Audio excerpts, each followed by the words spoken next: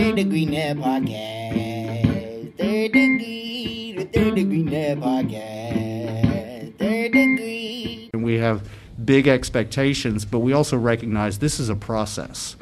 And I'll just say this, it is a process. As Dan said, we know it's a process, and we're in the process. I had many conversations with Nico throughout the process. As we plan this process out, but it is, like I said, it's a process. I'm going to repeat Dan's word, but it's a process. As I mentioned before, sorry to be repeating this, but it's a process. Again, sorry to repeat this, but it's a process. The Third Degree Net Podcast. Third Degree, the podcast, is brought to you by Soccer 90. Soccer 90 is your source for all FC Dallas, U.S. national team, and international club gear. Everything from jerseys, scarves, tees, and more. All Third Degree listeners receive 25% off all other gear when you use the code Third Degree at checkout at soccer90.com.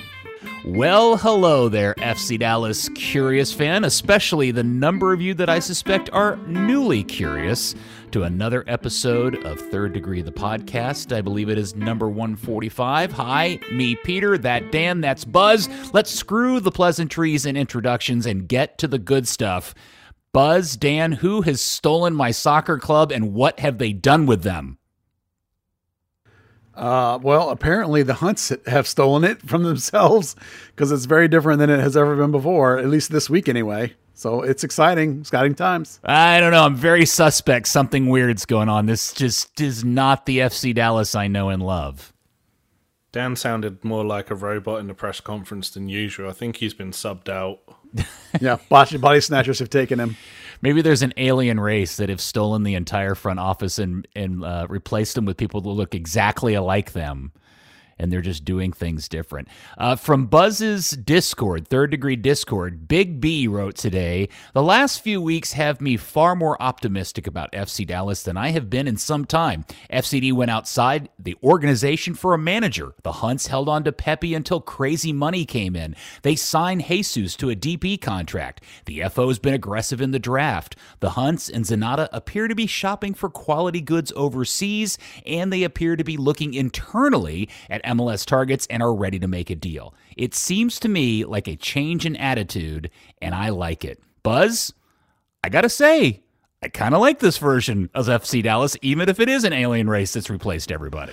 Yeah, this is a little more to your liking. We've talked over the last 3 years. We talked about a lot, sort of a general decline season from season to season in the roster. And as much as people, inside the organization apparently were blaming Lucci at the end for a lot of those kinds of things, how many times did we say, it's the players, man, come on, you cannot have a steady decline in your roster and compete? And maybe they finally woke up to that because they sure are acting differently this offseason than they've acted maybe since forever, but at least since Oscar was here, we have not seen this kind of aggressiveness from season to season. And it is pretty exciting times to be around the club, and it certainly gives us lots of stuff to talk about. Dan, this is very unusual feeling, isn't it? It is. You know what's really unusual? I feel like I've become you because I'm like, yeah, but what are the results of this? Come to the dark side, Daniel. Yeah, it's 2 against 1 now. Well, we should probably get down to some of the reasons why everybody has a good vibe. And, obviously the sale of Pepe for $20 million was great. Signing Jesus to a DP deal worth $2 million a year, which they also announced this season, was great.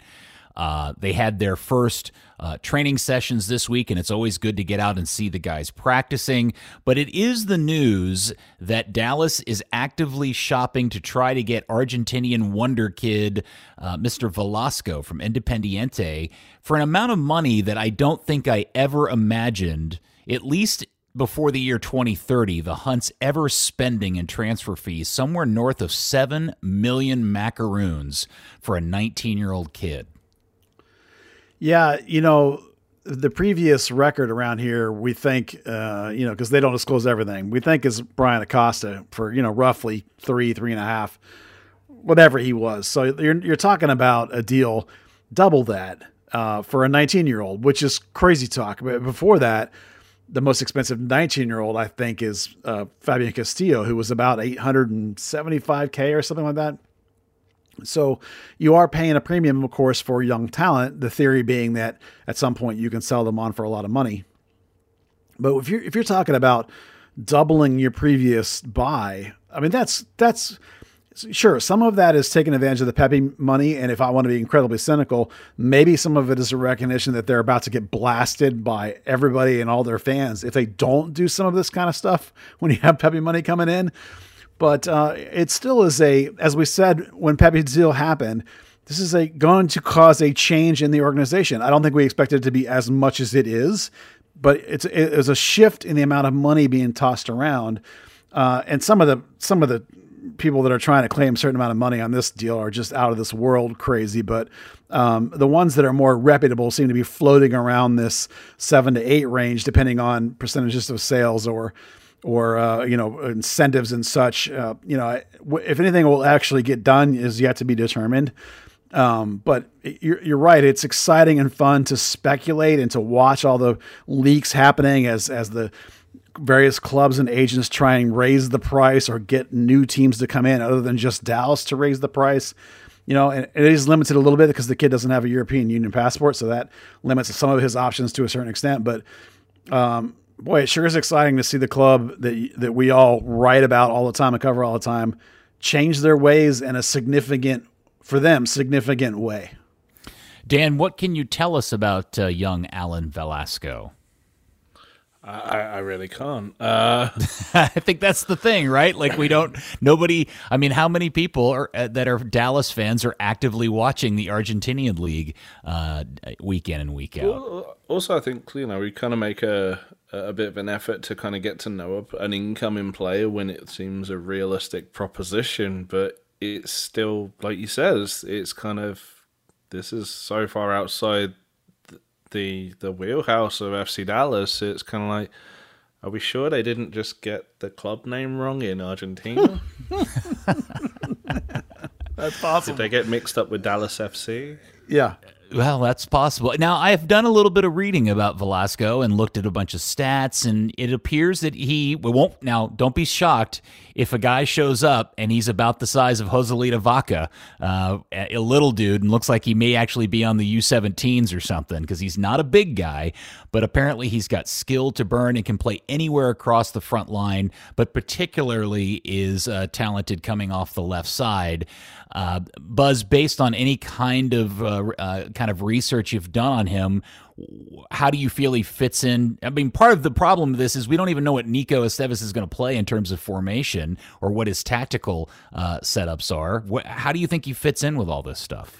Well, the one day of training that I saw this week, it was base 4-3-3 look that we were expecting. That doesn't mean squat when you got a month and a half of training left, but at least out of the gate, that's the thing. And the kid, it's not just that the kid can play left wing. You're looking at a guy, at least on the limited tape I've seen, you're looking at a guy that plays a sort of full swing style, which is, if you'll think about the way the U.S. plays, it's a player that has the same sort of general vibe as Pulisic or a Gio Reyna, a guy that is ostensibly a winger, but you'll find them coming underneath a lot into the hole underneath the strikers. That kind of player that can pick up a ball and beat a couple of guys on the dribble. So that's the kind of positional, I think if we assume that we're looking at a Greg Berhalter type system from the national team as the best example we have, because Nico hasn't been a head coach until now, that's the kind of jam, is that guy that can be on the outside and cut in at an angle, drift underneath, pick up the ball, go up the middle if necessary. It's filling some of the same spaces that you would expect the 8 to come out of midfield. So those are the kinds of players that you can look for that kind of impact. Now, it is important to remember that he is just 19. If he does end up coming here, there will be a little period of adjustment. MLS is a very vertical, very physical league. The little bit of tape I watched, he does look pretty physical, like he's willing to take a hit and keep going, which is a trait you obviously like in a guy who dribbles. So he does both create and score, from what we've seen. So there's plenty to be excited about. And certainly he fits, in my mind, he fits the expectation of the tactics we're expecting as we go forward. Are you surprised at all that when it came time for the Hunts to spend literally 2x what they've ever spent in transfer money, it looks like they're spending it on a winger? No, because if you're going to play a dynamic attacking team. And in the press conference the other day, Dan Hunt spoke a lot about what's a pretty macro level thought was looking at the goal differential and being unhappy with it. And we talked a whole lot about the defense giving up a lot of goals, but it seemed pretty clear from that press conference that he also meant offensively as well, particularly when you lose a player of Pepe's stature. You're going to say, where am I going to get those goals back? And they're pretty confident that Jesus Ferreira can be the 9, and so clearly, like, if you're looking for a more dynamic offense, you have to make some adjustments at the wing positions if you're playing this 4-3-3. They have one guy that's an 8 capable of getting that forward roll kind of out of there, like you would like Paxton to do. And so they probably need another body there. But if you're talking about spending crazy money, then wing and striker is where you do that. That's where your true difference makers in this particular system play, because you don't use a pure 10. You don't have a role for a Mauro Diaz here in this setup. Over the course of the day, there's been lots of social media back and forth, as you said earlier, from accounts that are both reliable or established and some that are not. But the back and forth between the clubs apparently is going on, and the number seems to be going up. Again, I don't know how many of these reports of the number going up are reliable, but the number I keep seeing lately is $10 million. And Dan, I can't really kind of cotton in my head. Frankly, I can't cotton in my head $7 million for the Hunts when last year they spent $12 million on their entire wage bill. Yeah, that kind of seems a little bit just beyond the pale. Maybe Dan did get a little bit trigger happy and said, I want to spend the value on my house. Who knows? Yeah, one of the weird sort of adjustments, Peter, is you mentioned that there's all these discussions going along, at least based on reports we're seeing.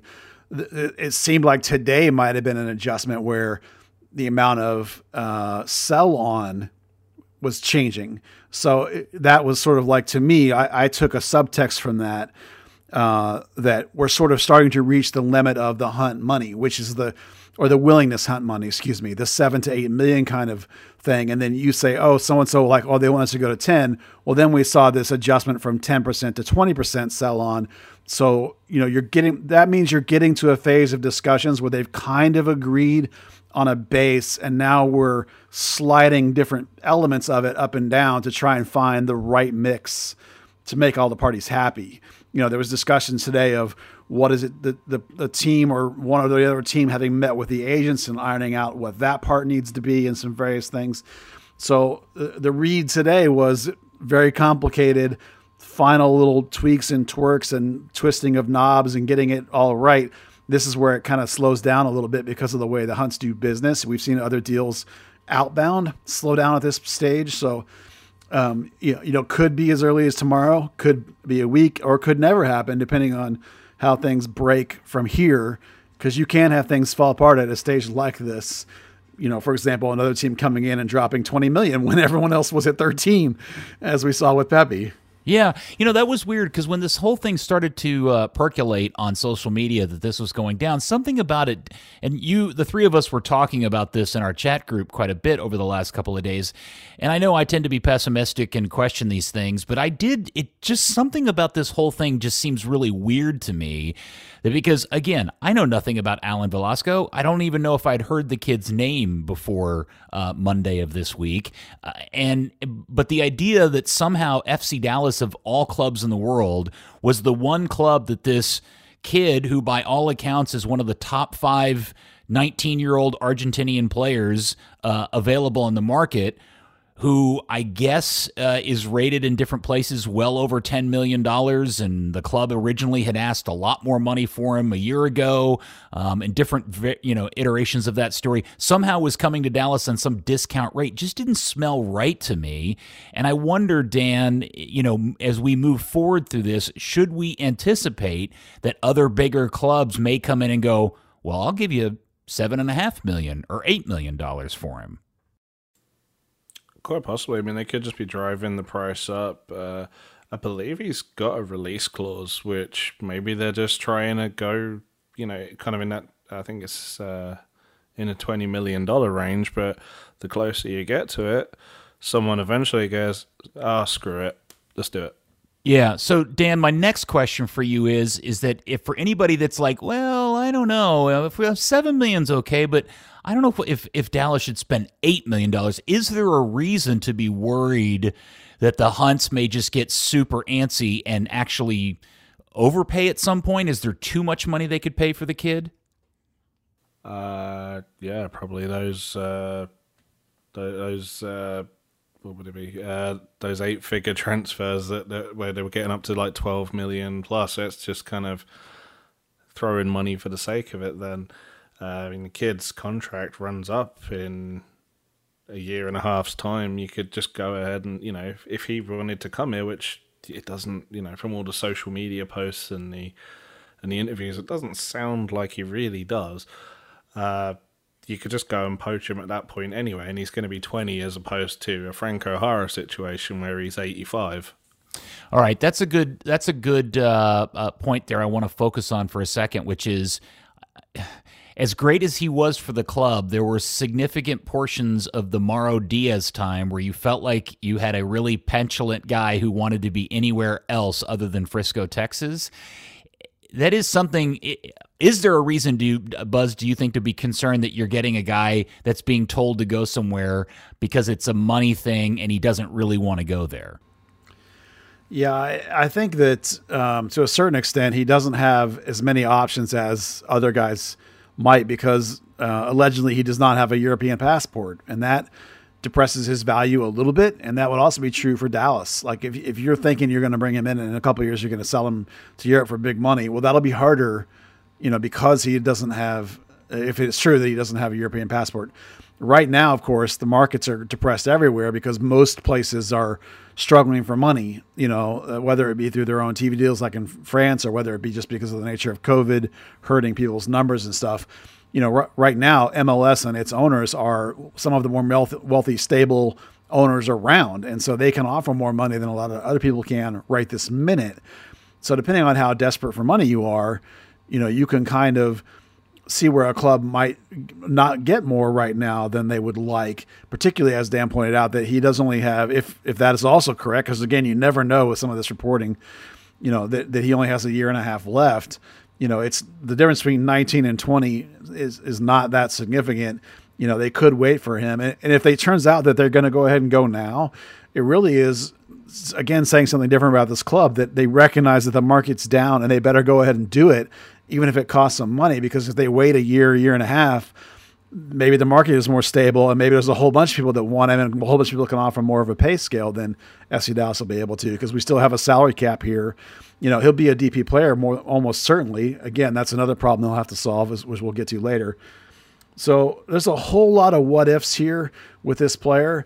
What I will say is that based on, again, the limited tape and the limited interviews we've seen since his name got linked to the club, there is a gritty, tough mentality on display with the kid, which you got to like. He doesn't look soft by any means, and so far, as near as I can tell, he's able to stay healthy, because that was one of the biggest knocks on Mauro, is that he only started 50% of the games for which he was technically eligible for this club and only played in like 70%. So it's like there was massive chunks of time where he was just not available, which is not something you wanted to be doing when that was your highest paid player of all time at the time.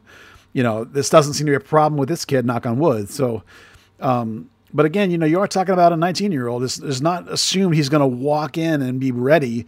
You do have a Schoen on that side over there who's more polished and more ready to go at the minute, So we have talked all winter prior to this about the need for the club to bring in some wingers because of the fact that Schoen was going to be gone a lot and there was no second body on the right.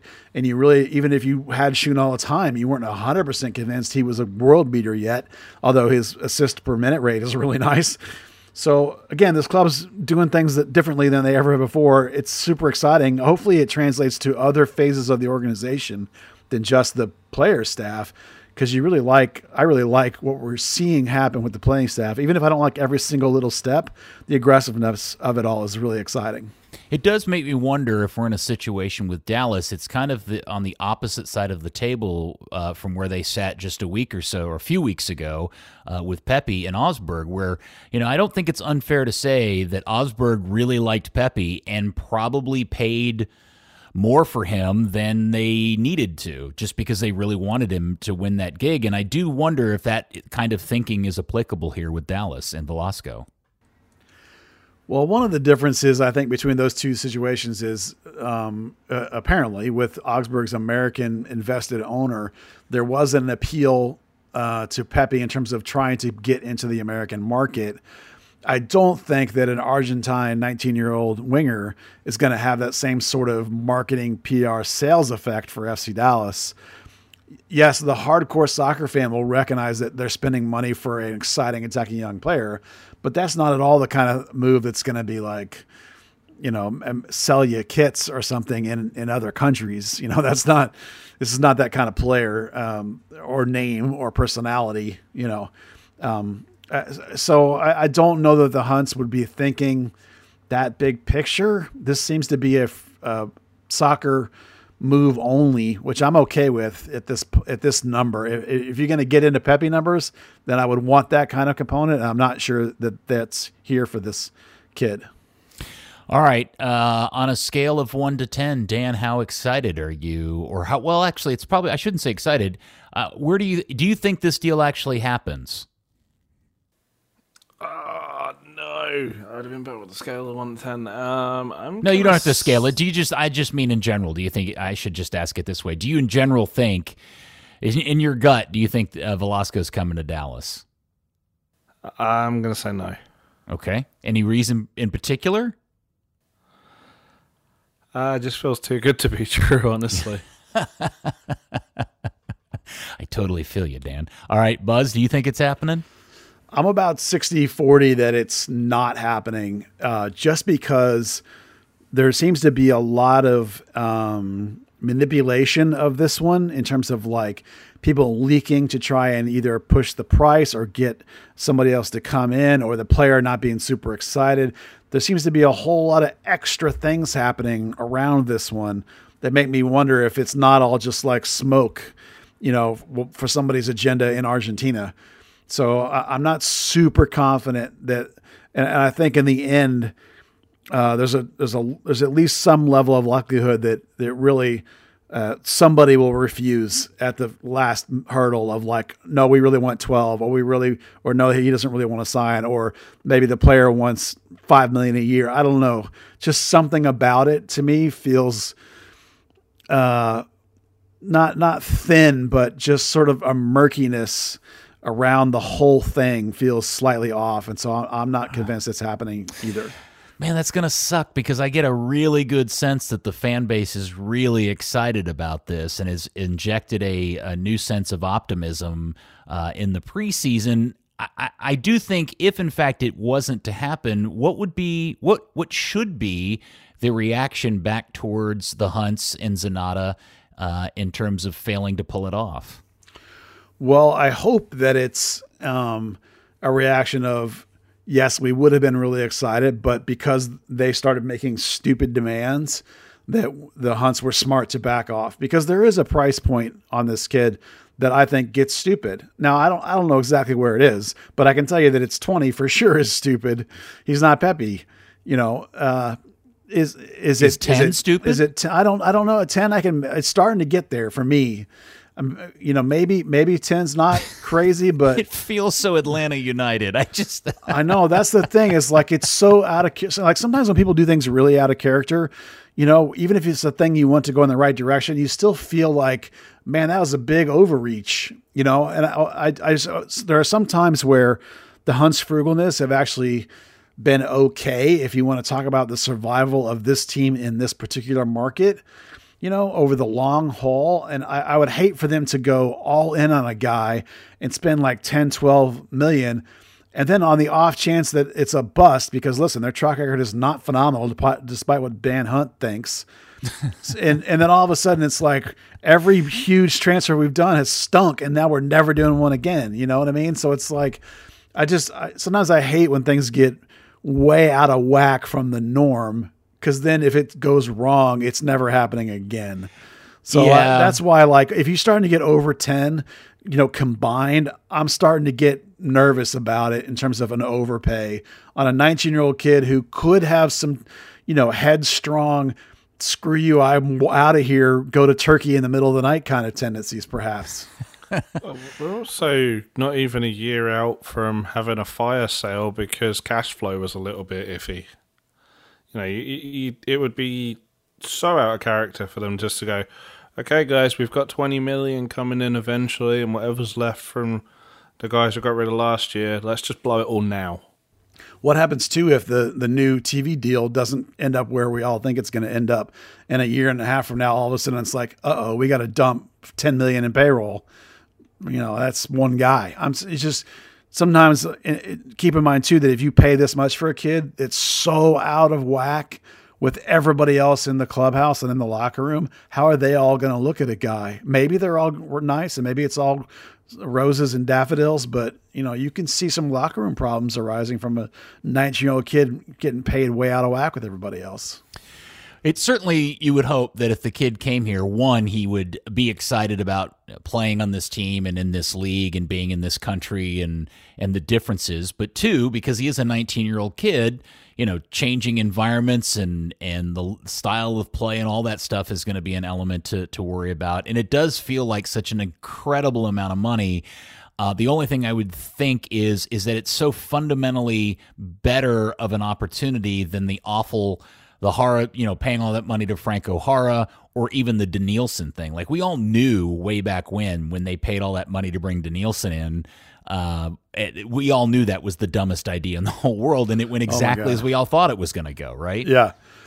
Well, I tell you that here's another positive change for the organization. They've created a department inside the club that basically they call it a wellness, player wellness is what they call it. It's brand new, and literally the whole point of it is to help people, these players off the field, live good lives to make them happy. They said particularly with foreign players and young players, it's been they've noticed that it's a problem.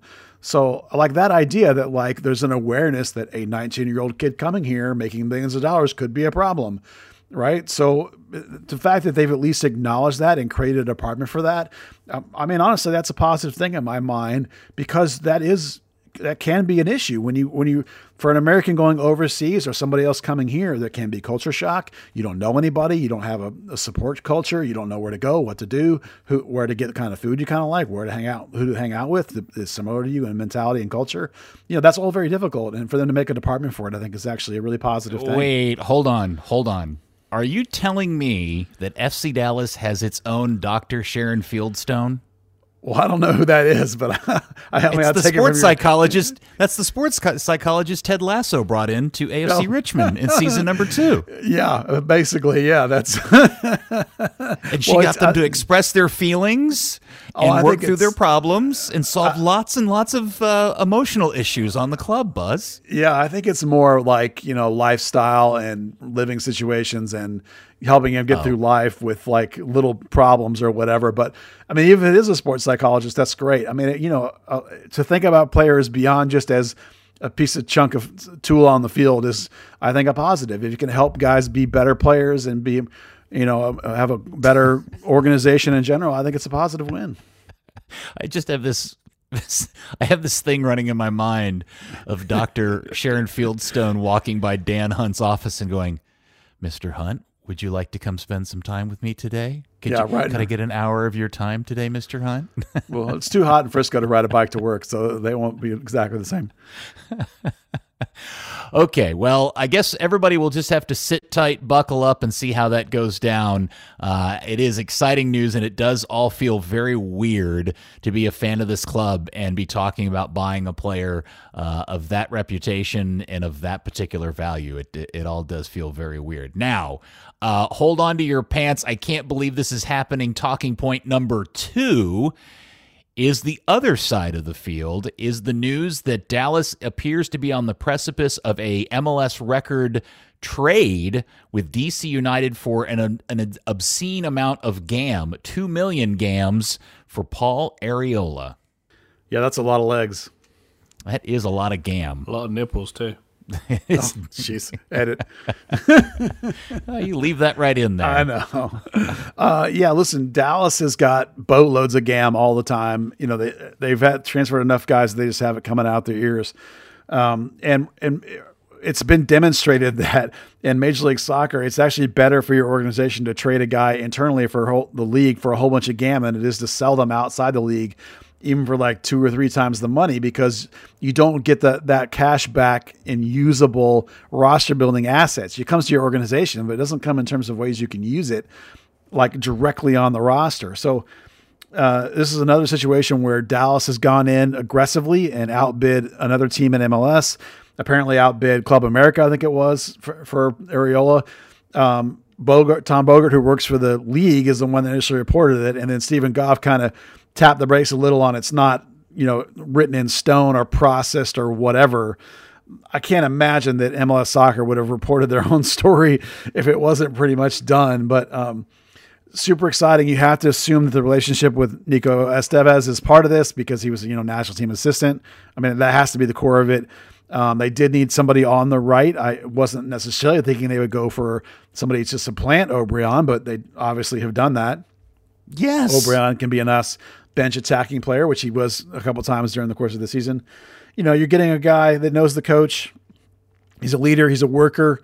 He is based on his salary, he probably has to be a DP, but if he's at $1 million, I mean, sometimes you renegotiate deals when you get transferred like this, but if he's in that neighborhood of $1 million, that's only about a $400K buy down in GAM. Again, Dallas has got tons of GAM, so not a problem, probably more than likely. So again, aggressive move. I really like it. I think he's an excellent MLS player and a good solid piece with the national team. I mean, he's not a gangbusters blow him away starter, but he's definitely in Berhalter's mix.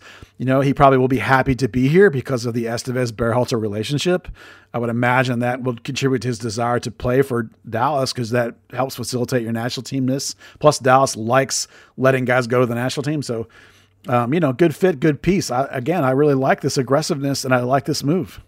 Yeah, I don't know. I've just never seen him. I've never personally seen him have a good game. Granted, most of the time that's with the national team. I know a lot of people who rate him say he doesn't translate very well to the national team. Well, that's kind of unfortunate if you think that FC Dallas is going to play in a system like the national team because that's what you want him to translate to right now.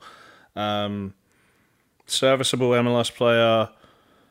Domestic's always good with a shortage of international spots. I think $2 million is absolutely absurd. But it's $2 million of funny money, Dan. They're not going to do anything else with it. It's not like they're taking it out of their bank account. Well, I mean, it's funny money, but it's also funny money that they need to do things with. If if they do get Velasco and he doesn't, and he can qualify for the U22 initiative, there's a potential of having to, put money into that. There's the reality of having to pay down Faku's wages and Hedges' wages and whoever else is. It's just, I don't know. I just, and we also don't know, we can say there's bucket loads of money. Particularly now that Tam's gone, we don't know what the conversion actually is, what they're actually left with. Well, it's got to be a ton of it because they certainly had sold off a ton of assets to gather Tam and GAM over the years, and they haven't been using it on anything with the exception of a very few instances, again, as best as we know because they don't tell us this stuff. I don't know, man. Dan, I got to disagree with you. I think I love this for so many reasons. Most of all is that I think he's a much better system player. He provides a level of balance tactically because Obrian is such a disaster tactically on the field that he will do the work back and forth. He'll be a far better integration into the team. He'll press smarter than Obrian does. I just feel like this is a fan. And the other part is he's a player that's MLS ready, right? Like he knows the league and also has, experience playing outside of MLS. I think this is an outstanding trade if in fact it actually happens. I just think it's a lot for not a massive, I don't think he's that great an improvement. Like I say, I've never seen him have a particularly good game. Granted, I don't watch DC United, and the guy's constant injury worry. It just okay. Now that there, I think, is a legitimate concern. He does have an injury issue on a regular basis. Yes, I agree. Yeah, just if you're really, and I mean, we're realistic saying, okay, this is probably year one of 5 right now. They're talking about, the window to win MLS Cup, which probably involves getting in there before you sell Jesus, before whoever else comes through that they're going to sell off, before the likes of Shun really come of age and find their way back to Europe. I don't know. Just I feel like you're starting off. You're kind of like handicapping yourself a little bit in various senses with his injury history. Well, based on Paul Tenorio's tweet thread today, where he was talking about the amount of GAM that each team's getting per season now is over $2 million per season per team. And when you miss the playoffs, you get more. And when you sell a player for over $1 million, you get $1 million basically, or give or take somewhere in that window. So you can look back at every sale Dallas has made of Pepe and Tanner and Reynolds. Each one of those has given you another pile of GAM. So not joking, it's entirely possible that Dallas is sitting around with like $7 or $8 million in GAM that they're not using. So to me, like if you corner them, if you have so much GAM you don't know what to do with it, I don't mind perhaps overpaying a little bit if you have the amount of assets to drown people out of the business with. If you're a team that has a ton of cash, you can make offers nobody else can make. In this case, Dallas has so much GAM they can make offers that nobody else can make. Now, I agree with you that with the national team, I think he's starting to show that he's not quite, when you get to the elite levels of the Mexicos and then what you'll see in the World Cup, he's not a guy you want starting. But I've seen him enough times in MLS, and even before that, when he was with, in Mexico with, was it Cholos he was with? Mm-hmm. I saw enough of him there that I think as an MLS players go, I think he's perfectly legitimate, towards the bottom end of the DP, but still a DP. He's not a $5 million a year guy, but $1 million-ish kind of player. I'm okay with that. I think he's definitely a guy that can dominate and win you games. And I'm trying to think of who the last winger we would have had around here that was better than him. And if you're talking about peak form, I mean, Barrios had, maybe a season that he was better, or a couple of seasons where he was better, but then he had 3 or 4 where he was not better. He was worse. He was so hot and cold. Casillo had his one, MVP type season, and Breck Shea had a one MVP type season, and that's really it for the most part. So I'm okay in going after a guy if it's who you want when you got assets coming out your ears. Small point in allocation money. You mentioned the trades last season. Allocation money doesn't roll over season to season. I am so confused about the allocation money rules. That doesn't surprise me, but I'm also not sure that do we know that is that actually the new, is that a new rule, or is that no, that's always been in the roster rules even before targeted allocation money. So if you trade for allocation money, whether it was GAM or TAM, at the end of the year, if you haven't spent it, you lose it. Yeah, that was the frustration in Dallas not using it in previous seasons. Well, hell, I'm glad they used it then. Yeah. I look at that one of two ways. Either maybe the rule's different and it has been rolling over and they just haven't told anybody about it, or thank God they're finally using it, because they've been collecting it, hoarding it like cookies for the last however many years. It's pretty ridiculous. Now, we should say that again, at least at the time of this, when we were recording this, which is Thursday evening, neither the Arriola or the Velasco deal have even come close to being reported as done. Or did the Bogert thing say it was done? Well, Bogert initially said that the trade had been agreed to, and then, that was when Goff said, "Oh, it's not, finalized." And well, that just means the paperwork hasn't been processed yet. And there was some discussion that DC wanted to wait until they finalized the player they were bringing in, so it's agreed to basically. I found it interesting that Goff mentioned that Arriola didn't want to go to America, and then Arriola, who rarely uses social media, made a point of quote tweeting it with like a whole laughing thing to say that wasn't true. Didn't kind of speculate anything about leaving DC in any way other than just to say, no, haven't turned down the idea of Club America at all. Yeah, that was one of the things that I did wonder about all of this was on the heels of the news that we got also this week that Kellen Acosta had been traded from Colorado to LAFC was the somewhat surprising tweet by Kellen himself that essentially said, yeah, I got screwed again. There was interest from Europe, but MLS traded me inside the system, so I've been blocked from leaving again. He backed off on that in later tweets. But it did make me. This time there was an actual bid. Yes, I'd read that too. Difference from when Dallas. Yeah, but that's what I'm leading to in this with Areola, which is, do we have any sense that Areola would prefer to go back to Liga MX, but because MLS, gains an advantage from, doing this within its own system, that maybe he's the one that ends up ending up in a deal that maybe he doesn't really want. I don't know. But the Estevez part of this is what I think makes it click for Dallas. Yeah, unless he flat out says something, there's no way to know. Obviously, I agree with you. The Estevez thing is what makes it different. The assistant coach of the national team, a previous relationship, an established relationship. You'd like to think that was worth something. Well, we'll keep an eye on that. It would be an amazingly good offseason if they end up adding Alan Velasco and Paul Areola. And I don't even know, and I guess the question is, how would you feel if only one of the two show up? Buzz? That'd be fine. Either I'd rather have Areola because of the domestic, thing and the fact that he's an established pro entering the prime of his career. You know exactly what you're getting in terms of the performance level that you're going to see. If there's no waiting for him to develop phase, there's no what's he going to turn into a player? We already know he's a player. We've already seen him play a bunch. Dan doesn't like him, but I do. The coach already has a relationship with him. Yeah, for all those reasons, I'd rather have Areola. All right, Dan, it also does feel looming over us as the Lucy in the football situation that neither one of these guys ends up showing up.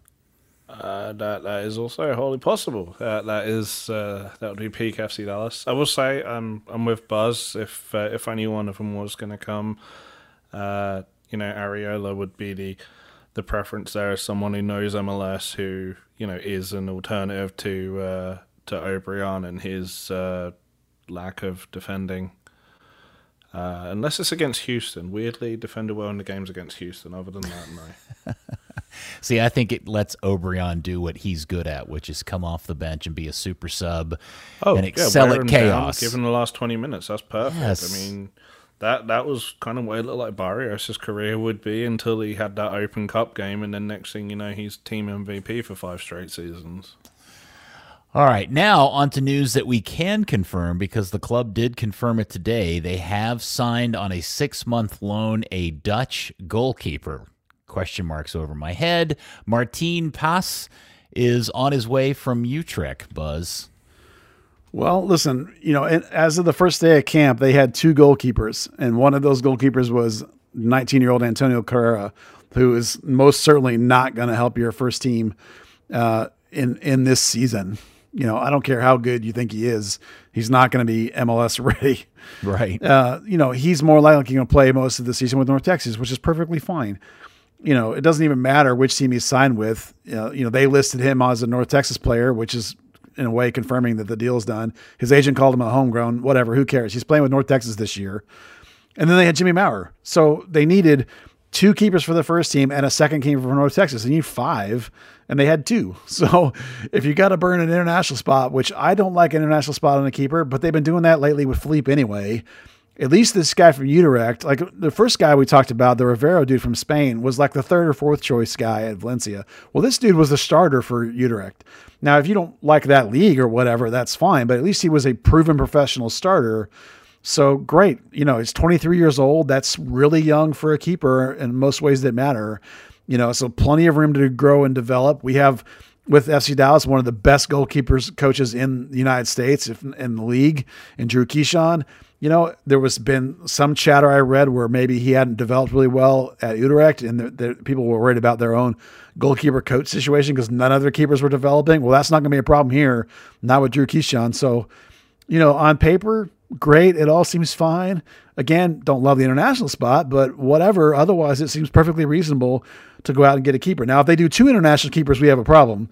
I can't help but think that this goes back to the idea somebody was like, you guys are going to go for Rivera? Screw that. I got a guy way better than that. And that maybe killed the other deal, which had already been reported as being done, and now it's not.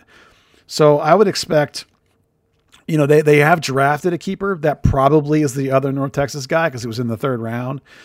So I would expect that they go out and find one more domestic goalkeeper to be the 2nd or 3rd or whatever here and compete with Jimmy and this other guy, Paz. So, they're making moves towards building the whole roster that you need.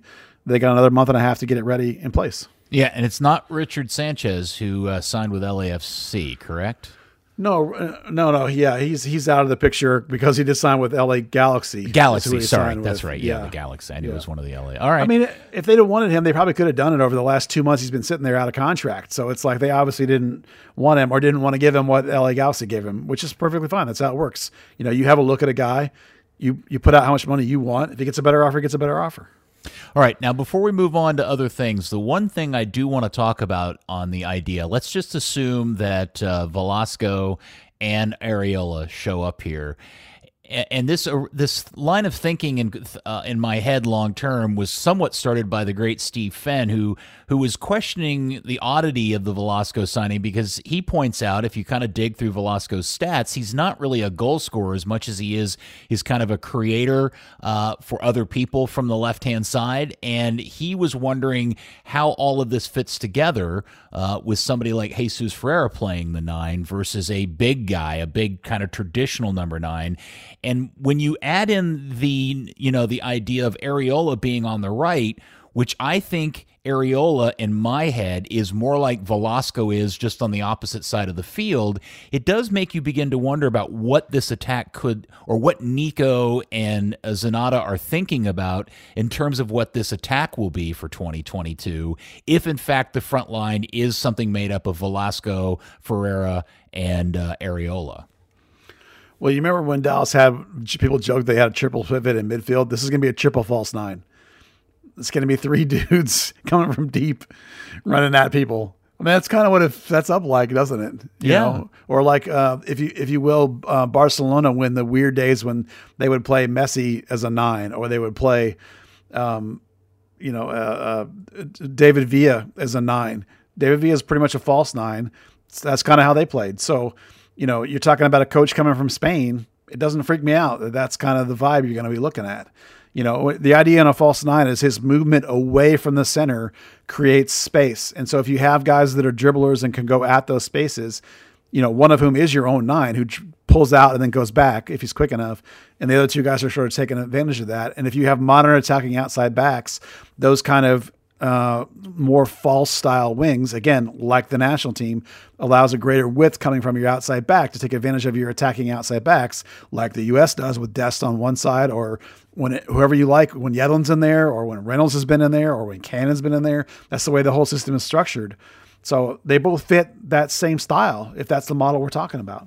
All right. So in this new look FC Dallas, where does Franco Jara and Paxton Pomykal fit in? Well, Jara will be playing left out. I don't know. Paxton will be in the middle. In the first day of training, Paxton played the whole day as an 8 in the central midfield. Oh, I love it. But I mean, and I do mean these as 2 different things. Franco Jara has to play some sort of role in this team on the amount of money he's on, right? Well, so is he the guy that comes in at the end to kill off games? Is he the guy that has to come in and score goals late? Like, he'll be a spot starter if and when Jesus is gone. His role last year, where he had, I want to say 12 starts in 17 games and scored 7 goals. That's pretty reasonable for, throw out the contract. I know that it's hard to do that, but you have to, because he's going to be here no matter what. So that kind of role, that like, if you need a 9 for a game or 2 when Jesus is gone, or if an injury happens, great, you can put him in there, come off the bench with 30 minutes left. And if you want more of a post up kind of look, lob some balls into the middle, you could put him in as a 9 and drop Jesus underneath. There's a whole bunch of options you could do with him. That's going to be his gig, is going to be a player off the bench. And they basically talked about that in interviews in Spanish in the press conferences lately. Those were the answers. You can hear enough and people, or talk to somebody who speaks Spanish. And in my case, not that I speak it, that I talk to somebody who speaks it. And that's basically what they said. And Paxton's going to be an 8 on this team. That's actually something I talked to Coach about specifically. And that's pretty much the answer is like, again, modern coaches don't talk as much about these hard-coded number rules. That's something we do more than they do. He talks about Paxton in space and certain occupations on the field, whatever. He's an 8. It's that free 8, whatever you want to call it, that 8-10 hybrid, whatever.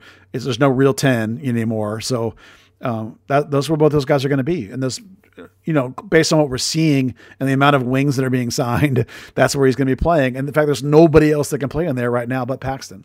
All right. Well, this seems to be a good time to seg into the news that we got today, which was that Buzz, as of Thursday, January 20th, had his debut conversation with the new coach of FC Dallas, Nico Estevez. I got to hear what happened in that conversation. Yeah, it certainly wasn't as exciting as you're making it out to be. At the end of the first day of training press conference, I hung around and waited till he did all his interviews and was able to get him for about 3 or 4 minutes. And we sort of talked in general about him and sort of some philosophical type stuff. I was trying to mostly lay groundwork. I'm not trying to dig him the first day. But I asked him like how he felt about defined roles like Oscar Moore had versus Lucci's versatility of everybody's playing a bunch of different spots. And he leaned in a little bit more towards the Oscar, where he likes people to have defined spots where they're competing directly for a position. But he does like having a couple of players that can be moved around and play in different spots. We talked about, some of where the holes in the roster might be, where they need bodies. And, the obvious one is goalkeeper. And he also echoed what I've said before, that they clearly need an 8. In the sense of the bodies, like he likes Paxton, he likes Cervania, but they're a little light in that kind of area. Obviously at that point we had not heard the Areola news and they weren't commenting on anything related to anybody, specifically Velasco. They weren't going to comment on, but so at the same time, wing obviously was something he mentioned. So, it was basically a lot of groundwork and a lot of, trying to figure out like what kind of coach he's going to be. And then on top of that, they dropped a video FC Dallas did, which was like, a first day kind of coaching thing where he had a speech in the locker room. And I liked some of the things he was saying about, accountability and the sacrifice. And this is hard. Being a professional is hard. Don't expect it to be lovey-dovey and easy and all that kind of stuff. So overall, that first day was a really good impression between when I talked to him and, watching that video a little later on. Did he buy you lunch? No. That was a deal when cause I've known Lucci before, I had a pre-existing relationship with Lucci.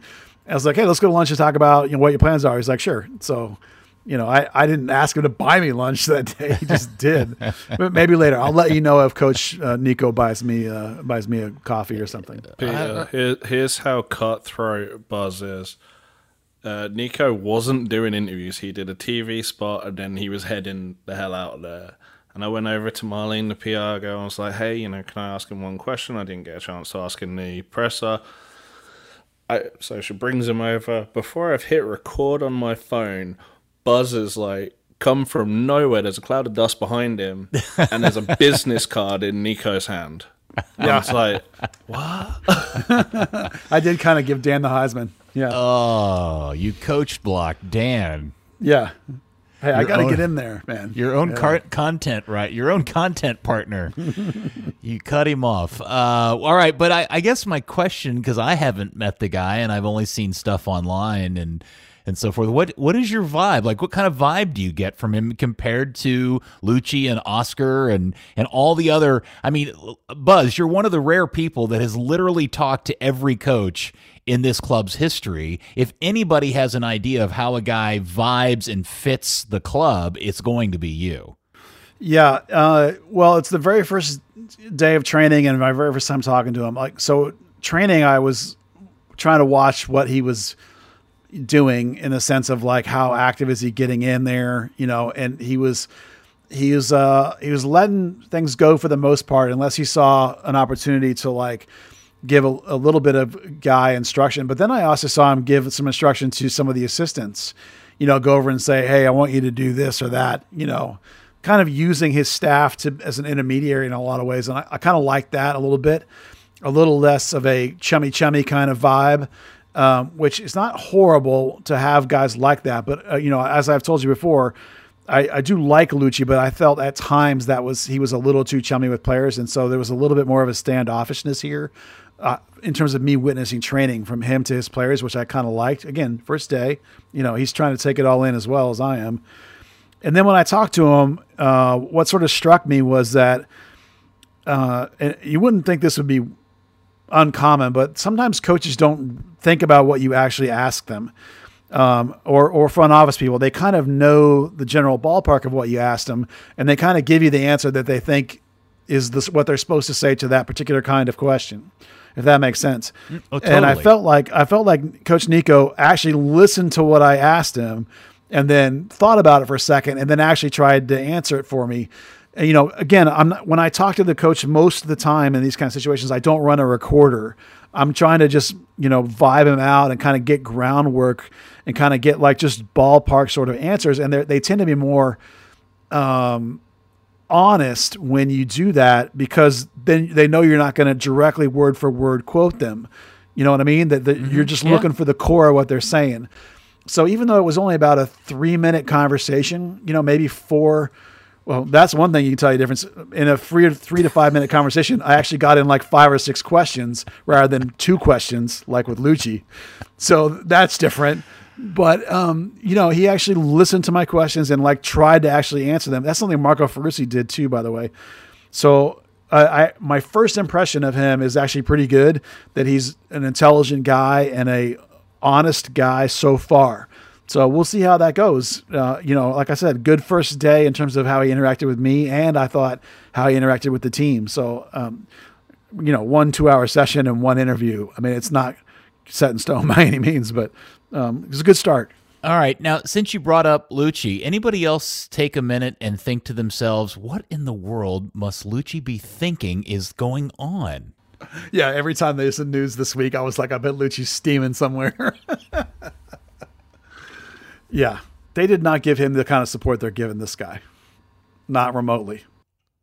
It just makes me wonder, is it the Pepe deal that flipped everything? Was that the triggering effect? I don't know. If in fact any of this is true, right? Like, we don't even really know if any of this is actually true. I mean, Well, there's enough going on that there's at least, the core of it's true. Now, whether you can actually get them or not is different, but they're at least making these attempts, and we talked a lot about how you have to be brutal in the off season, and sometimes they have not been. And we've talked about over 3 years under Lucci that they let the roster get worse and worse and worse. I don't, whether that was on purpose or not, or whether they were just misguided in how they were approaching things. Maybe it took a bottoming out and the TD perhaps, and this is pure speculation on my part, but maybe the bottoming out and the TD is saying, see, you have to let me do what I need to do. And maybe that's sort of what we've crossed over this hurdle. There's lots of reasons why things can be triggered to change, and both Clark and Dan did say lots of times. Now, again, when guys are talking, they're spinning or whatever, but we've heard multiple times this idea that this not being in the playoffs was unacceptable and we're going to make some changes. Okay, well, they are, so some credit there until it all craps out and doesn't work. But at least they're putting in the effort and trying, which is a difference than the last couple of years, honestly. I don't think they've given Lucci near the support that they've given this Coach Estevez. I think that there's kind of a wider aspect to it almost. Like, you talk to players and staff in the club, and the first thing they say about Nico, particularly when you say in comparison to Lucci, is professional. He's I guess, I'll say I kind of thought maybe his extra years as an assistant probably didn't count for as much as they apparently do. But he takes into account the player welfare thing. They've made some changes already. They've created a new canteen space. They're focusing more on. They want to focus on the team having meals together, bonding that way, and having that longer interaction, not just turning up in the locker room to get ready for training and go out, but to have like that full half day together, to have the full preparation. As a team, they're focusing more on prehab, even things like his office. If you've ever been into the north side locker rooms, those offices between the change rooms, like a little series of just small rooms, he's kind of made those a little bit more open, just so that he can have that direct interaction with his assistants and not be kind of shut off from them or the players, where before you had to run around a corner, knock on a door, go through another corner, go through another door. It's all, it's all like, I was talking to Brandon Sylvania, he was like, I've seen it at Bayern, I've seen it in Europe, I've seen it with the national team. This is like a real professional thing now. Did he say that voluntarily to you? Yeah. Interesting. Well, since you guys did go out and witness practice this week, along with all the other insight you've already given, what was the general vibe of practice? How was it different? And anything in particular from practice of note that we should know? Not particularly different than other early spring training sessions. Continuing the trend of starting ball work and skill work right away. There's no longer this week or two of fitness running. You're now expected to come into camp ready to go. Matt Hedges is the king of being ready to go the first day, and he was totally dominant. Looks exactly like the player we've known for like the past decade as the best defender on the team, completely healthy and completely shutting down everything. Now, one of the things about being over 30 is that it's harder to recover from knocks, and as the season wears on, we'll see if that holds up. But day one, it was awesome to see. Paxton was ready to go. Blaine Ferry, of all people, came in trimmed down, thin, professional, on the mark all day, really ahead of the fitness all day. That was really surprising and awesome to see, because I thought maybe if he progressed another season, he might help this team, but I actually reevaluated that. I think there's a legit shot that he makes this roster and that's a totally overreaction off of one training session. But when you're talking about a kid who maybe lacked a little focus off field, to come in like that was really eye-opening on to me anyway. Well, before we move on, could you just, for those who are not familiar with Blaine Ferry's story, could you just give some background on him, please? Well, he's a Solar kid who at one time was like the best player in the U17 national team, and went to Germany, went to Fürth. And, when he progressed through their academy for up into their U20 team or reserve team or something, and then unceremoniously they just dumped him. And I don't know the specifics of it. I've heard through the grapevine that it was related, to the general professionalism, off-field, on-field kind of thing. And last year when he came in, he'd been out of soccer. He played for Inter Miami's reserve team, was that 2 years ago, and that didn't really pan out. And then he came at FC Dallas, and from my eye, he was a little bit more heavy than you would like. And over the course of the season, he got better and better and better with that team progressing. Till the end of the season, he was dominating games in the midfield and running these absurd amounts of miles. And then even compared to that, to see him now in first team camp, to my eye, he clearly spent the off season, working hard and staying in shape and trimming down even more. Like, for example, total comparison example, last year when Paxton spent the whole winter not doing anything because he was hurt, not his fault. And I told you he came in fat, yellow, made fun of me. You remember what he looked like when you saw him, right? Yep. This is the opposite of that. Blaine Ferry, to my eye, looked trimmer and fitter than ever before. And that professionalism, to me, that's what it says to me. And it says that he's had something click in his head. And so a guy that at one point was as promising as you can be looks pretty good. So I'm trying not to overreact off of one training session. Ask me again in 2 weeks what I think. But right now, the opening day, I was like, my eyes open wide. I said, oh my goodness. From North Texas, also, Derek Waldeck is still here. Gibran Rayo is still here, even though they're both out of contract, being given a chance at the first team. 2 academy players. And Anthony Ramirez, who's the kid who's been getting all the Mexico call-ups that I've been talking about, is the number one protect the investment option for me. He plays fall swing or attacking 8 like Paxton. Basically, he's that kind of player.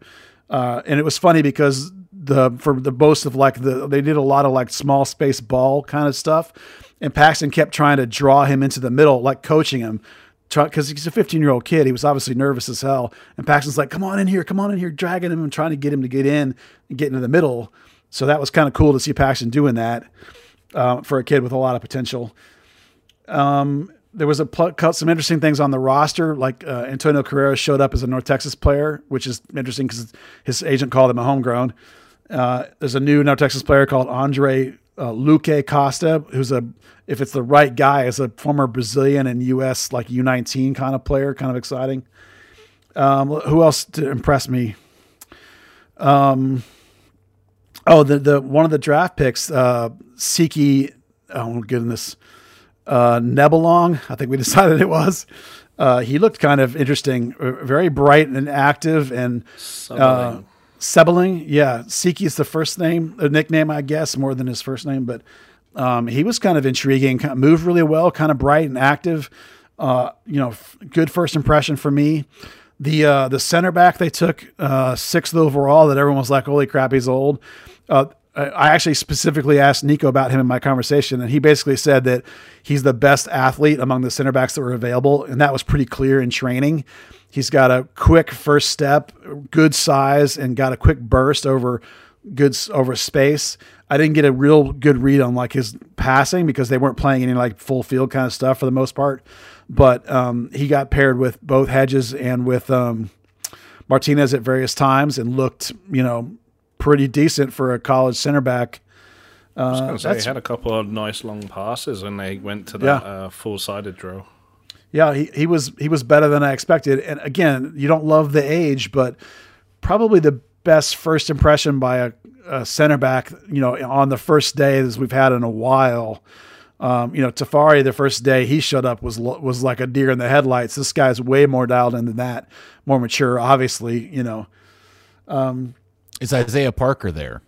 No. Number 3 draft pick. Yeah, unfortunately, there's like 14 players that they lump them all in together as health and safety protocol. But some of them were like Justin Shea, they listed under that category. Well, he's in Germany trying to complete his loan deal. It's like that's not health and safety protocol. They listed Holland Rula, who's a draft pick that I know is staying in school. They listed the new signing Nanu and Jesus. They listed as health and safety protocol when they're both with their national teams. So it's kind of hard to say exactly who really is in health and safety or who's in quarantine because they've just come back. That's still a thing. It's not as long as it used to be, but that's still part of it. So there were 14 guys that are on the roster that weren't around day one, which is a lot. You would hope they would be back, but some of them were still with the national team. So we didn't get a chance to see a fair number of guys. Parker was one we didn't get to see, nor Nanu. Shun's not back. O'Brien's not back. It's a bunch of guys, but Majoma's not back. Rawling Hollingshead's not back. So you're a little limited on some of it, but they did play 4-3-3 all day. So that's the base, it looks like. Overall, it was a really good first session. Now, I know you've already mentioned him a couple of times, but and Dan, I'm going to ask you for your perceptions of this too, but I really need a much more granular and detailed review and update on the one thing I really care about this season is Paxton Pomykal playing the center of the park. Yeah, I mean, Paxton looks good. He looks healthy. He looks bright. He looks fit. Compared to, as I joked earlier about him being fat last year, compared to last year, just light years. I mean, he looks like he looked at the end of last season, except more engaged. Obviously, I think over the last month of the season or something, he got really frustrated with where he was playing because we talked about the fact that like he wasn't up for it all the time. It didn't look like to me. He would never say that, but that's what it looks like. But on this one, he was, clearly knows how everything works. Is not pushing it too far. Day one, but clearly fit and ready. Clearly, game for what's going on. Engaged. Scored in the full size drill that they did do, which was about 45 to 50 yards, I think. But, mostly full teams. There was one version of it where he was a neutral and he scored like 5 goals going both ways.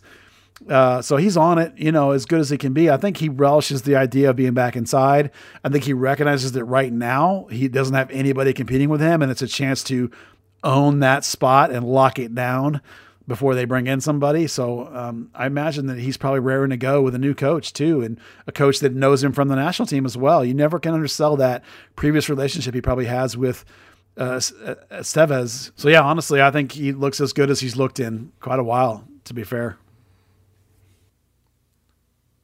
Yeah, he looked lively. My only little mini concern was at the end when they were doing the cool down jogs. He was dragging behind everyone, even Frank O'Hara. Hopefully that was just kind of first day, blowing the dust out and not a sign that maybe he's really slowed down that much or kind of worn himself out. But he wasn't. He wasn't busting it off the line. I watching his body language in that moment, I took that more as like, I know how this works, and I'm not going to bust it to be, because those are those runs where they do where it's like you have 12 seconds to get from one line to the other line, which is most of the field, which is really easy. Well, it's the whole thing. And then you stand there for 20 seconds, and then you have 12 seconds to get to the other end. Then you stand there. It's a timed thing, right? So like the first one, if you run, you get there in like 5 seconds, but you're really tired. So you have to pace yourself that you get there just in 12 each time. So Paxton knows that drill well enough to know that you don't need to bust it off the line. You just want to get it just right where you get there right at 12. So I didn't read too much. I know what Dan means. He was totally right. He was near the back all the time, but he was always there in time. Towards the end, you could kind of see the weariness in his face, but a little bit, yeah. While you had like Derek Waldeck and Antonio Carrera like busting a lung out the front. I mean, yeah, that's true. As players with something to prove should. Yeah, exactly. Yeah, the kids were all trying to bust it right out of the gate, And Coach even joked about that in the press conference that, the players are so excited that they even as a staff had to like dial some of them back and tell them that it's a long season. Stop doing that. Take it easy. There was one other thing that was kind of brought up, changes. I mean, there were two fields set up, and that's going to be a permanent change going forward of starting on one field and then moving to the regular training field, which is, typically in the past you've kind of had the equipment managers going around moving, setting things up kind of on the fly, and players just kind of doing some stretching and joking around in between.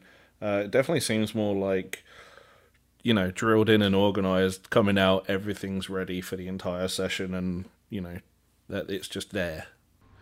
Yeah, that's been a thing, as Dan says, forever at this franchise. Is the first 15 to 20 minutes is everyone just standing around lollygagging, doing some rondos and messing around and not really taking it very seriously. So that's a change if that continues.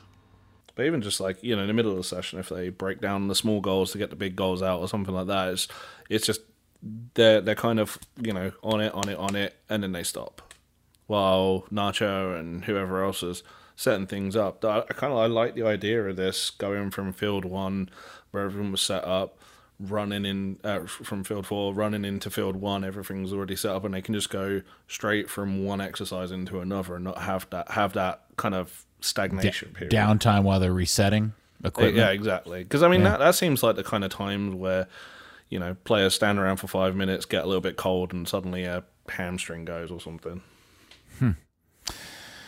Dan, you mentioned you talked to Brandon Cervania, and he had that interesting comment about the level of professionalism changing. Did you, Buzz, or you, Dan, talk with anybody else, get any other kind of comments or quotes from anybody that you'd like to share? I did not. I'm not allowed to share one of the other players I talked to because it involved their contract status. Oh, really? Oh, yeah. Who's that, Dan? Can't say. Oh, dang it. He's clearly still mad at you, Buzz, for stepping in front of him and to get to Nico first. He's not gonna... Oh, yeah, totally. Coach blocked him. Yeah. Yeah, I got a fistful of beard. So what is the where that went? What is the rest of the training schedule, and when is the first game or preseason game and all of that? They're training Friday and Saturday, and then they're off Sunday. We don't have a schedule for next week yet. The first preseason game, I think, is before they go out of town. I'm trying to look it up as I say that. That's the roster, not the schedule. Blah, blah, blah. Should have looked that up. I didn't know you were going to ask me. No worries. If you don't know it off the top of your head, it's not that important. It's still a little bit of ways. I just wondered if there's nothing coming up this weekend or the beginning of next week or anything like that. No, they'll go out of town at the end of next week. They'll play the US Under-20s at the IMG Academy. I would like to think that actually there's a chance that they might play some sort of game before they leave to go to Orlando, whether not a real game, but like an inter-squad game, or maybe like against some sort of team they formed, whether it might be SMU might show up at training or something like that, something unofficial. It wouldn't shock me to see that kind of event before they go, because right now North Texas only has like five players and they don't have a coach announced. There was some people standing around wearing North Texas gear. I couldn't tell if one of them looked more like a head coach or not, other than Michelle, who had on a brand new North Texas jacket. So I guess that's news that he looks like he's been brought back, unless he's the coach, which is entirely possible. But he's the North Texas coach. Told several times the new coach is not here. He's not here? Okay, there you go. Good news. So news. do they know who the new coach is going to be? They just haven't announced it yet? Yes. They know who it is, but yeah. Do you know who it is, Buzz? I do not. That's why I don't know. That's why I was saying, I wonder if it was Michelle, because he had, like I said, he had a brand new North Texas jacket on. So I'm glad to see him retain. I have one more thing from training because I skipped over the other academy player, and I thought I should mention him, because if you got a first team camp invite, that's important. His name is Slade Starnes. Have you ever heard that name? That sounds like a star in the making, if there ever was one. Yeah. That's like second only to Nate Pickering. Yeah. That's the best rock star name ever. Slade Starnes, Slade center Starnes. midfielder. Yeah, he's a quintessential late bloomer. He was a premier player until maybe 2 years ago, when he kind of joined the U17 team when they lost a player or two. I think I can't remember exactly what the circumstances were. They brought him up from premier, and usually when a player comes up late from premier, it's like, okay, that's good. He's a good piece. That's fine. Well, because of COVID, I haven't seen the kid play since probably like almost going on 2 years now, frankly. And the game I did see him the other day, the team that they beat, pretty handily, he hardly did anything. So I was like, okay, same guy I've always seen. It's not because he didn't need to do anything, if you know what I mean, because they were winning handily, right?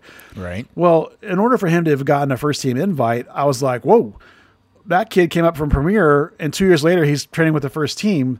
You're talking about a center back, right? Which is, academy center backs are rare. He's well over 6 feet now. Just looking at him, he's matured into his body physically. He looks really strong and thin, kind of a lot like the same profile as Hedges, if that helps you any, for what he looks like. But it's pretty impressive, and it says a lot for him to have gone from premier to first team training camp invite in the space of about 2 years. He's committed to Furman, and I don't think it's likely that a center back is going to get a homegrown deal because of usually the weight, other than Justin Shea, and Chris Richards. You got to be really, really exceptional to get that homegrown deal out of the academy. But for him to at least be in consideration to be getting this first team camp invite says a lot about him, I think, and his rapid progression. And a kid I haven't seen play in 2 years has obviously gone a massive distance to get to this position. So I just wanted to give him a lot of credit, since he's not a guy I've ever really talked about before. Just as Tanner wasn't a guy I ever talked about before until he was dominating at the 19s. So all of a sudden this kid's in the first team training. Okay, wow, I'm definitely paying attention now, Slade. So good for him. And if he goes to Furman, that's great. But if he gets a chance here, that's great for him too. Before we end the podcast today, I do want to take a step back and ask you both for your perceptions about the press conference that took place on Tuesday. It was inside, and it featured Dan Hunt and Zanata and the new coach, Nico. And I'm really interested in and Dan, I'll start with you first. Just kind of your overall senses to the body language and the verbiage used, and where did you get any kind of real sense that these guys are all like, sitting in the catbird seat, feeling like they've really pulled off, they're about to pull off a really amazing kind of conversion of this team, or alternatively, did you get like it felt more of the same? More of the same to a degree. Dan Hunt very excited about the possibility of things. Andre continually feeling like he's making more of a mark on the team. You know how these things work. They're just trying to say the right things, as Buzz kind of mentioned earlier, and give people the quotes they're looking for. There weren't really a great range of thrilling questions that they could really deviate too much from. There was some mention of Velasco, which got the typical, well, we don't comment on players that aren't signed to FC Dallas, which I know some people in the Discord server took as, oh, that's confirming because they're denying. Well, no, that's what they say, even if they are or aren't talking to him. To be fair, as FC Dallas fans, I don't know how many times I could probably count on one finger the number of times I've ever thought this club was in a situation where they can't comment on a big name player they're going to buy. Well, they did specifically say that non-specific of any negotiations that Velasco was the quality of player they want to bring to the organization. But I mean, that's like saying the kid's good. I mean, that's that's basically what he said. Yeah, we know who he is. Hunt said that about Thomas Muller. Yeah, fair enough. I'm sure they'd like to bring Messi to the organization. No, he's a little old. Hey, Buzz, did you? He's kind of past it. Did you get any kind of sense of something different is up? Oh yeah, did I ever? Yeah, that was the most tap the brakes, tamper expectations, settle down, we're gonna stink press conference I've ever heard. Really? Yeah. This is the same group of guys that said, hey, we're going to let Marco take over and get us into the playoffs because this is a playoff team, and then proceeded to win one game. Yes, that's exactly right. So either they've finally learned the concept of under promise and over deliver, or they were feeling like they were getting stifled at every turn, because this was before all the things that have happened in the last couple of days. Because Dan Hunt started with, this is going to take some time. Trust the process, or not trust the process. It's a process. God, I We're not hate going to be that phrase. we can only do a little bit this window. We're going to do a little bit next window. And anything that we do, we have to do it understanding that it has to work for next year and the year after and the year after. It's a process. So he's open with that. And then Estevez echoed that same thing and said it's a process and it's going to take time. And then Zanata said, hey, you may not have heard this. It's a process. This is going to take some time. And over the course of the press conference, that phrase was uttered something like 14 times. And in his final summation of the whole thing, Zanata literally said it 3 or 4 times in one actual answer. He said, I know you're tired of hearing this. It's a process, which you're probably tired of hearing, but it is a process. And don't worry, because it's a process. I have never heard this organization hit the brakes harder in terms of expectations in my life, which is insane, because over the next 48 hours, they've gone crazy trying to get stuff done that like they've never done before. So I'm hoping it means that they're going to under promise and over deliver as a philosophy, because that's the way I think you should do business.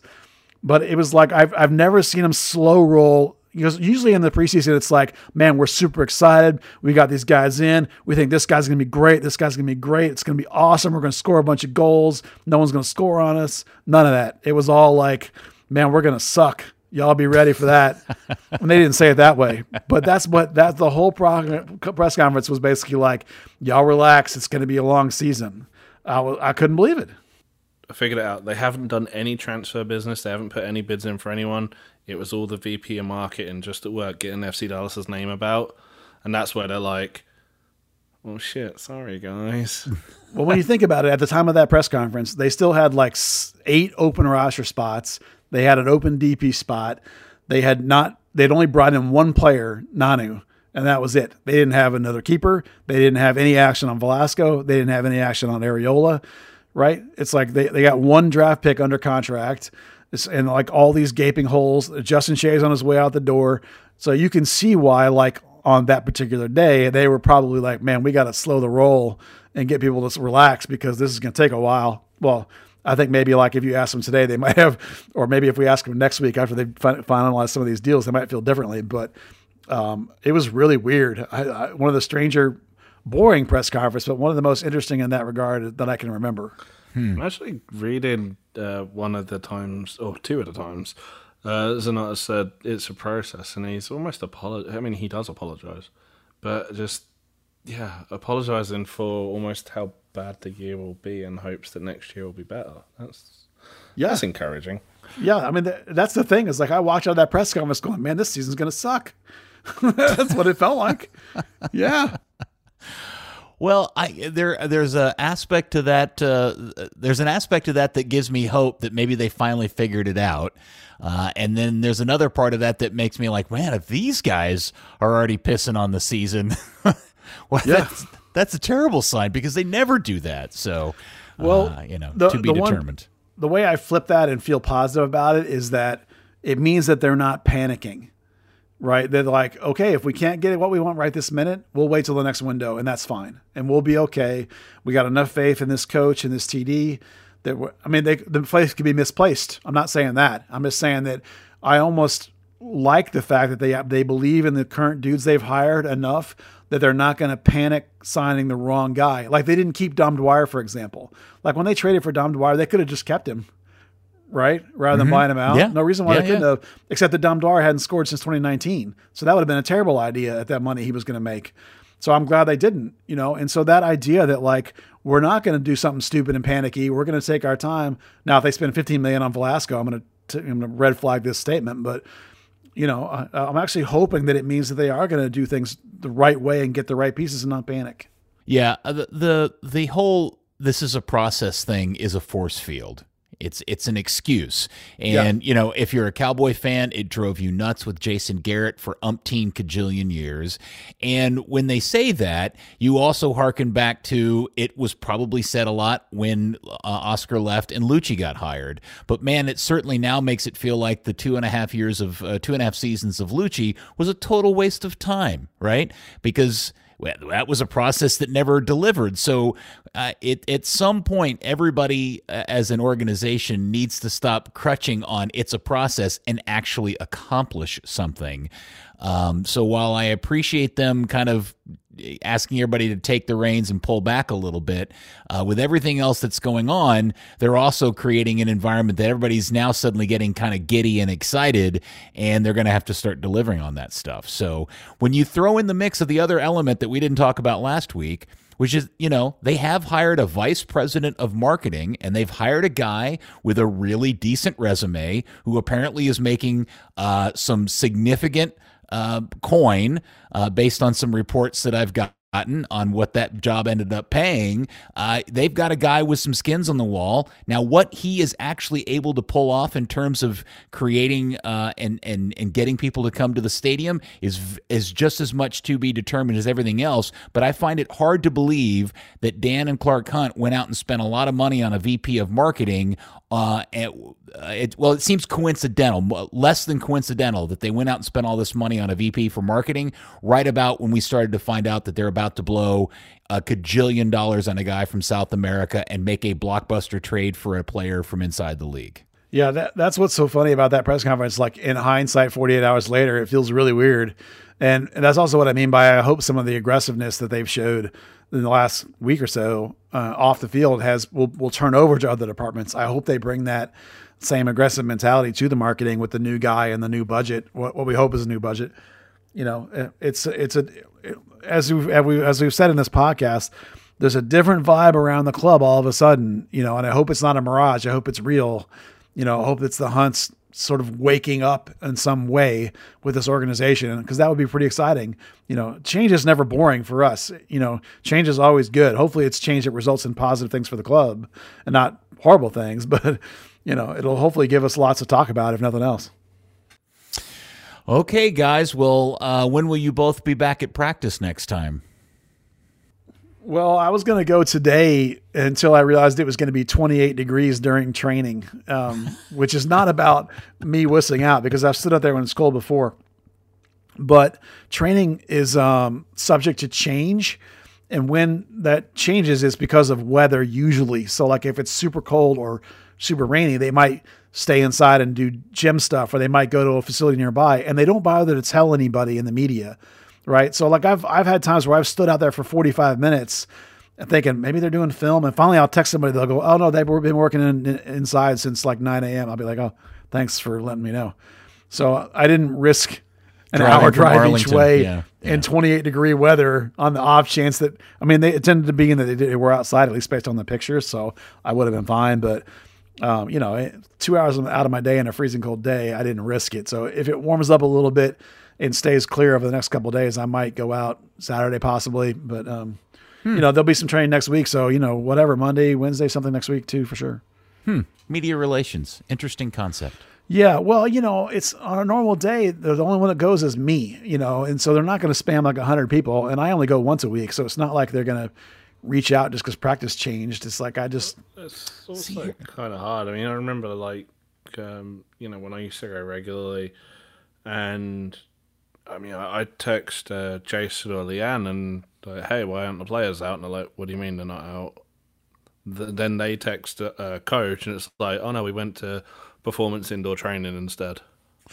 You see, here's what I'm thinking. If you're interested in getting media people to show up, you should make it an environment in which they can depend on that kind of information. So why not have some sort of source? I mean, we've got chat groups, texting, Slack, any kind of thing where you could just have a group of people that want to come to practice, and you could provide updates there. There's my pro tip. Yeah, that's a really good idea. You should be in marketing or something. That's not that's just basic. Like, here's how you get people to come to your thing. You make it easy for them and not put them in the situation that you were in this morning, Buzz, which is, do I want to drive an hour only to find out practice isn't happening outside and I can't watch it? Yeah, the weird thing is that 99% of media don't want to watch training. It's like myself and Dan are the weird people that do. So I totally understand that most of the time they actually don't really care. People that come to training, they only come for a little bit at the end just to get the one player they want, because you can't shoot it anymore other than the very beginning or the very end. So you have to wait for the PR guy to tell you that it's okay to shoot. And sometimes they don't tell you that until the players are already stopping. So it's hard to know, and it's not optimum. And so, I get why it's not a big deal that they don't put a lot of effort into it, because honestly, they don't want you watching training. They only do because they're forced to, basically, by the league. It's kind of funny. I saw a thread on Twitter from Jeremiah Oshan, and he was talking about, how I guess Seattle are making it harder for journalists up there to get to training, and the majority by the sounds of it, FC Dallas is one of the better places for being able to at least watch training. Most of the league now are like, nope, can't come near us.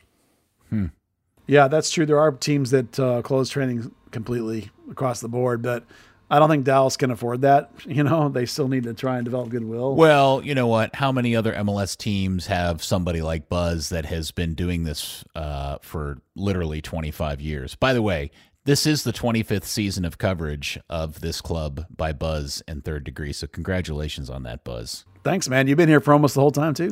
I know, but it's really far more you than me, and it's a great asset that this club and its fans have, and it's certainly one that if you were, well, anyway, you know where I'm going with that. Yeah, it's a cool deal, so that's pretty exciting.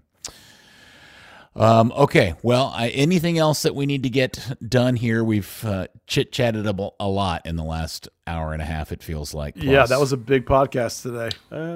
Got two things. Tried to confirm Justin Che's status and whether he traveled with team permission. No comment. Yeah, can I ask a question about the Justin Che thing? This is driving me nuts. Why is Justin Che going to leave this team and go play for a first division Bundesliga team just to sit there and not get starting time when he could be in Dallas fighting for a starting position in Major League Soccer? Well, other than the family connection, he's always wanted to go to Germany. I mean, maybe he has some sort of assurances he's going to be in the mix. I mean, I don't know. I haven't talked to him, so I can't really tell you. You know, he's going to go to a place that's going to be much harder to break in than it is here. You know, Hoffenheim's better than FC Dallas. Hate to tell you that. No, so it's going to be tougher. I agree, but if you can't if you can't win a starting spot on FC Dallas, the odds of you doing that in Germany are far worse. And it does make me wonder, who are the people, parents, agents, whatever, that are, you know, looking out for that guy and giving him good advice? I don't know the answer to the second half of that question. My assumption would be that he feels he can develop better there, which implies that he thinks he's going to get better coaching there, you know, or maybe he thinks he's going to go out on loan somewhere because, you know, you're right that it'll be hard for him to get in the first team, which means he's probably going to play in their reserve team who play in the regional league. And I guarantee you that the regional league is definitely not better than North Texas SC, and it probably is worse in a lot of ways. So I'm not sure it's the great move for him, but you know, these kids all want to go at 18, man. They can't wait to get out of here. So, you know, more power to him. Good luck. I hope he does really good things. Yeah, he's alone. So, you know, hopefully he'll crush it enough to get a sell. Yeah, I always feel like that these situations are one of those deals where we have to consider these are kids that see FC Dallas as home and they're ready to leave the nest, whether they should or not. And the lifted skirt of playing in Europe is just such a high allure that there's very little the Hunts and Dallas can do to get them to understand why it's better for them to stay. Yeah, I agree. It's a good question. I don't have an answer. Sorry, Dan. I didn't mean to cut you off in the middle of that, but I've been wanting to ask that question. So my apologies to you, sir. That's totally valid. The other thing is Nanu. He's recovered from his little bout with COVID. Didn't get to play at all in AFCON, but Guinea-Bissau got knocked out on Wednesday, so he will be in DFW at some point. The team doesn't have a time frame just yet because, you know, well, as of this morning, because, you know, he's only just been knocked out, but hopefully what I talked about last week doesn't happen with him. How many FC Dallas supporter group fans meet him at the airport with their official Mork from Ork hand signal saying Shazbot at him when he gets off the plane? That'd be awesome. There's got to be. Considering I've been to all but one of those where the players arrive at the airport, I'm going to say a handful. Because there's been times where I've been the only one. Even if it's just somebody in rainbow suspenders, that would be fantastic, and we need video of that, please. I must see that. Third Degree, the podcast, has been brought to you by Soccer 90. Soccer 90 is your source for all FC Dallas, U.S. national team, and international club gear. Everything from jerseys, scarves, tees, and more. All Third Degree listeners receive 25% off all of their gear when you use the code Third Degree at checkout at soccer90.com. All right. Well, Dan, thank you. It's always good to talk to you, sir. Thank you. Looking forward to your coverage of this club in the 2022 season. And Buzz, of course, everybody is thankful you are around as well for another and 25th season of coverage. Oh, thanks, man. I'm going to make a special 25th season t-shirt, which everybody should get when it drops. Will it cost $25? It'll be the same price as all the other t-shirts, you know. But I thought it would be fun to have one that was just for this season alone, and then it goes away. So limited run. Man, I got to get you the Kick Around T-shirt that I got for you. I still haven't gotten that to you. Yeah, That's how long it's been since we've seen each other last in person, because I swear I got that T-shirt back in like October. Let's do lunch. I'll have your people call my people. Do you think Nico will buy us lunch? No, he doesn't like you. Already? That didn't take long. I don't think he knows who we are. Okay, well, thank you, FC Dallas Curious fan, new and old alike. We will speak to you next week on another episode of Third Degree, the podcast. It's a process. Third Degree, the Third Degree Net Podcast. Third Degree, the Third Degree Net Podcast. Third Degree, the Third Degree Net Podcast. Third Degree, the Third Degree Net Podcast.